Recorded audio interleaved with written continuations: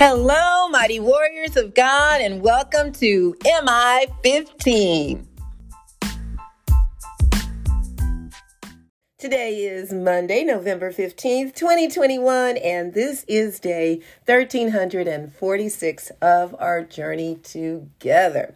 My name is Jackie, and welcome to you. So let's go ahead and get started. Father, we honor you and praise you and glorify you above all others, above every single thing, because you are the creator of all things and all people, and you created us in your image. And I thank you so much for giving us your breath of life. I ask, Father, that you will comfort the brokenhearted and heal the sick and bless those who may be in financial need. I ask, Father, that you will speak today, that it be all about you and not about me. In Jesus' name, amen.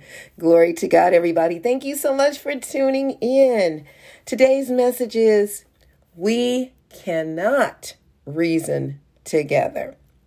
No. There are going to be some people in some situations where you will not be able to reason together, and it's not meant to be. We're going to be coming out of John chapter 7, verses 1 through 9. It's kind of like mixing oil and water. It's just not happening, and so we have to have discernment through the power of the Holy Spirit to know when we should reason with others and when we should not. Jesus gives a great example here of something he encountered in John 7, starting at verse 1. So let's dive in. It says, after this, Jesus went around in Galilee. So prior to this, in chapter 6, he had just kind of let his disciples know. Let me just read it in John chapter 6, verse 7. He says, then Jesus replied, have I not chosen you, the 12? Yet one of you is a devil. He meant Judas, the son of Simon Iscariot, who, though one of the 12, was later to betray him. He said, you're a devil. All right, so now, because we need to know what's happened beforehand. He was kind of letting his disciples know, many of them would desert him and leave him. And I think I mentioned this yesterday, how they all did when he went to the cross, except for John. And they were in hiding. And there were some things that Jesus would do that was just different to them. They had not ever encountered anybody like this before. And it was just, some things were kind of odd to them. So it says, after this, Jesus went around in Galilee. He did not want to go about in Judea because the Jewish leaders there were looking for a way to kill him. But when the Jewish festival of tabernacles was near, Jesus' brothers said to him, and they're talking about the disciples, leave Galilee and go to Judea so that your disciples there may see the works you do. Now, this festival of tabernacles, in my commentary it says, is described in Leviticus chapter 23, verse 33, that this event occurred in October, about 6 months after the Passover celebration mentioned in John chapter 6, verse 2 through 5. The festival commemorated the days when the Israelites wandered in the desert and lived in booths. Leviticus chapter 23, verse 43. So that's what that represented, the Festival of Tabernacles. So they had many festivals, and most of them Jesus would attend. But in this case, he did not. And they said, leave Galilee and go to Judea so that your disciples there may see the works you do. No one who wants to become a public figure acts in secret. Since you are doing these things, show yourself to the world. For even his own brothers did not believe in him. So they're telling him, hey, it's time to just come on out and let everybody see what you're doing. You're a public figure.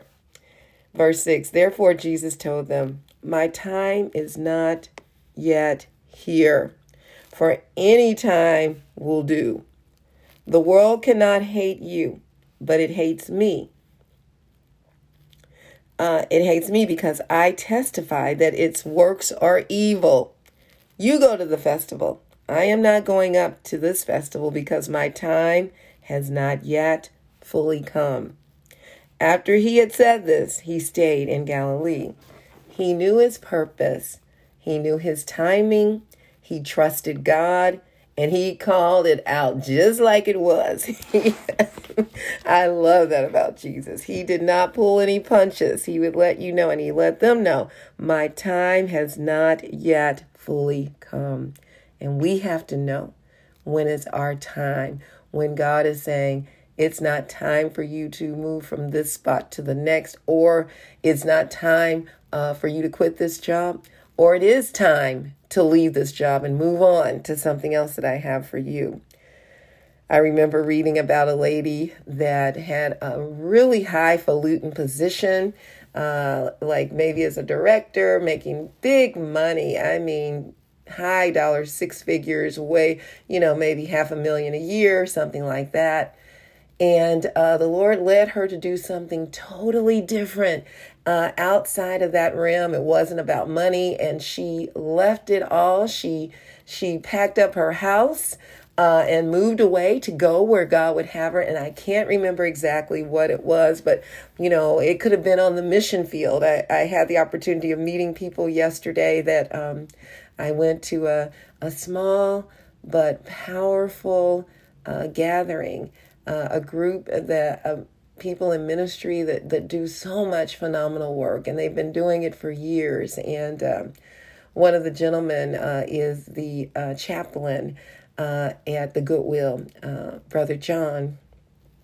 And he was sharing his story about how it's not about money. And he said how God sends him on missionary trips to Africa and all over different countries, and how when he gets there, it's like God gives him what to do. He leaves everything, and his wife is in ministry here, and they just they're Dr. Joyce Wallace. They do such a dynamic work together. And he said, you know what? He said, I don't beg for money for us to do the things that we do. He said, I'm not going to belittle God and resort to begging. We don't have to ever worry about the money, how we're going to do it. God will provide. We just must trust him. But the world would say, you need to get your ducks in order, your ducks in a row before you plan for that trip, to go where God is sending you. Of course, we need to be wise, and we need to do things decent and in order. But when we do it God's way, that's decent and in order, based upon his way of doing it. Okay. So there may be times when God will say, leave this. And you'll wonder, oh my gosh, what am I going to do? God will provide. All right. He will definitely do that. Point number 1, what has the Lord given you to do? Many times others who have good intentions, most times, will come to you with advice against what the Lord has given you to do. I think about this young black gentleman when I was doing trainings with teachers with the Center for Conflict Resolution, and teaching them conflict resolution skills, restorative practices, unconscious bias. We have it. All of us do. Or implicit bias. And so anyway, he, black young man, went to his counselor, who happened to be white. He always got in trouble, let me say this, while he was in school, in high school, and just a troublemaker. He was labeled as a troublemaker. And so he went to his counselor and said, I want to go to school to be an educator. And that particular counselor told him, no, you shouldn't apply for that. You're not basically good enough to do that. And many of the teachers shared stories like that. And he said he knew God had a plan for his life. And he persevered, and he went anyway. And he said, I'm going to prove them all wrong. He went to school, and not only did he go to become an educator, he went even longer, got his doctorate degree. And in his early 20s now, I don't even think he's 30 years old yet, or mid-20s. He is now the principal of one of our grade schools that he has flipped the whole script turned it all around. He's been using restorative practices for years. He is doing things differently. The teachers love him. Every teacher that, had anything to say about him, even when he wasn't there in the training, said the reason that they're there is because of him, and they like what he is doing. And you know what he's doing? He's sharing the love of God with these students. He knows when they get in trouble. He remembered times when he would get in trouble. And I am so sorry I forgot his name. I would say it if I knew it. But anyway, he would get in trouble. And those kids that would get in trouble now in his school, he understands that it's an unmet need, that there's something else going on under the surface. So he doesn't kick them out of school like they used to do him so that he could get into more trouble. He doesn't believe in doing that. He believes in giving them a chance and walking them through and talking things out and figuring out what is happening, and then having a good relationship with the parents. That's unheard of, the way they used to do school. They would just kick you out, 2 weeks, 3 weeks. You do something that's, totally out of line compared to based upon their perspective, you're out of school for the whole year, which doesn't help you, which is that school to prison pipeline, which will ultimately land these students in prison. And the majority of these students are Black. And so that's one of the things that's shifting and changing because of people like this principal, people like you. Many of the teachers embraced it and have, understanding of how to approach this differently. Totally against most people in the world's standard. People try to discourage you from doing certain things because they only see it from the flesh. You're seeing it from the spiritual realm where God operates, okay? They're not being led by the Holy Spirit like you are. You can be kind and listen, but be very careful to do what the Lord has given you to do, even if it doesn't make sense to others. The key is it is God's sense. That's the key. You can't go around telling everybody what God is giving you to do. They're not able to receive it. Just like Judas Iscariot, he was functioning in the flesh. That's why Jesus called him a devil, because he sold him out. But it was all part of what had to take place. Things are not going to always go hunky-dory for you as you're serving Christ. You're going to go through trials. We're going to go through trials and tribulations. We're going to go through things where people will hate us, where they will put us down, but we should still love them. See, here's the thing that we just don't always get. We must not be vindictive or put them down, but we must tell the truth. All right? Doesn't mean, and see, when we love them, we're going to tell the truth. All right? We do it in love. Point number 2, it's also important that you get godly counseling when in need or of advice or help, possibly in your marriage or with raising your children. I get lots of people that'll call me for things like that. And if it's something that's outside of my realm of expertise or what God has called me to do, I pass it on to others that I know that's their calling. I had a couple that needed some counseling, and since my husband wasn't available to do it with me at that time, I passed them on to another couple who are magnificent and on top of it and working with them. I'll even doing things right now and working with families and doing it via Zoom, and helping them to work things out among themselves, but using godly principles. When the Lord, let me back up. So sometimes we need counseling with marriage or with raising our children. Otherwise, you're speaking two different languages. If you go to someone that is not a believer, if you go, they don't base things upon biblical principles. Okay, so it takes some work to find them, but they're there. So when the Lord gives you an assignment, stick to His instructions and direction, not to man's, and His timing. See, sometimes we might think, well, I guess I could do this now. Jesus knew His timing, and that is a critical piece. Sometimes we'll have to go through something for a while until the time is right based upon God's timeline. All right. So there was a time when before I got saved and was, living the worldly life. And hey, I thought I was doing it up. And I remember my husband and I, we every weekend just about we go have a drink or get, drink. And I didn't drink just to drink, and it didn't take much. I wasn't a good drinker, but I drink one and I'm like tipsy, so that's what I was looking for. I wanted to get that buzz, that high. So that's why I don't drink at all now, period.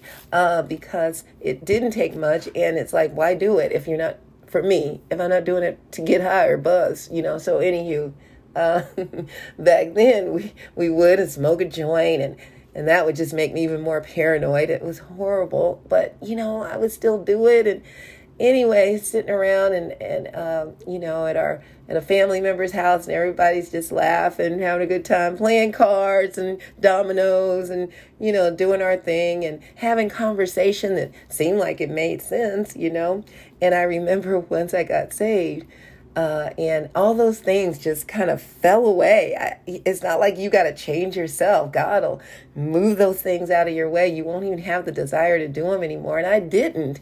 I remember, though, when I first got saved, it was like, oh, I got a party to still go to, And so I went, and it felt so awkward. And I loved to dance. That was my main reason for going out to clubs, to dance. And it just felt awkward. And from that point on, I didn't go back. I did not look back. But I remember going back to, hanging out with relatives and playing cards and all that. And I was no longer drinking or getting high anymore. And everybody else was high, though. And so I'm listening, we're having conversation. I'm thinking, this makes no sense. What they're saying makes no sense. And the Lord said, that was you. You were the same way. But we don't even realize it or know it because we're in that realm. We don't. And so the Lord showed me, and to not judge them or put them down, but know that that's not where I need to be.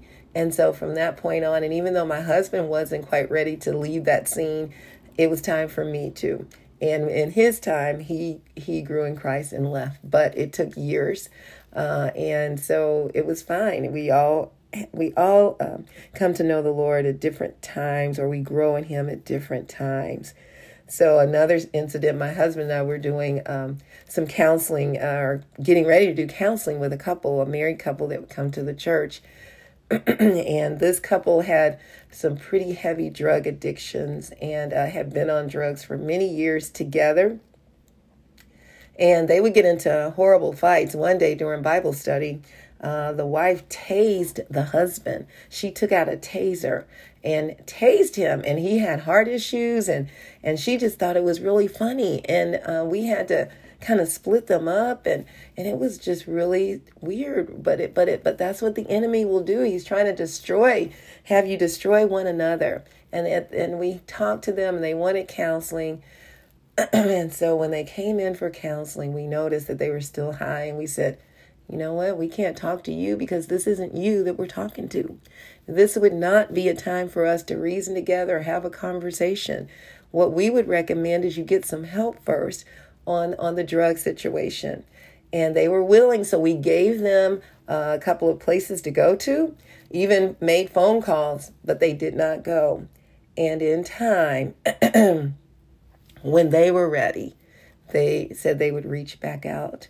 They did know Jesus as their Savior. Unfortunately, they never came back, and the husband ended up passing away from drugs, and the wife was still out there on, and we still keep them in our prayers. People that we encounter like that, we can't force people to change. They have to do it when they're ready. And the same with all of you. If you don't know Jesus, that is the key. And that couple knew the Lord as their Savior. I'm grateful for that. But what about you? Where are you at? What has God called you to do? Stand firm on doing what God has called you to do. No matter what anyone says, don't try to reason yourself out of it. Now, if you don't know Jesus, this is your day. And of course, it's your choice.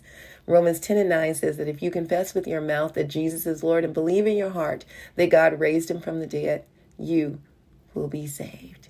And the angels are rejoicing now, all because of you.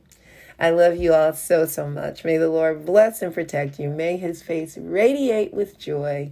because of you. May he be gracious unto you, show you his favor, and give you his peace.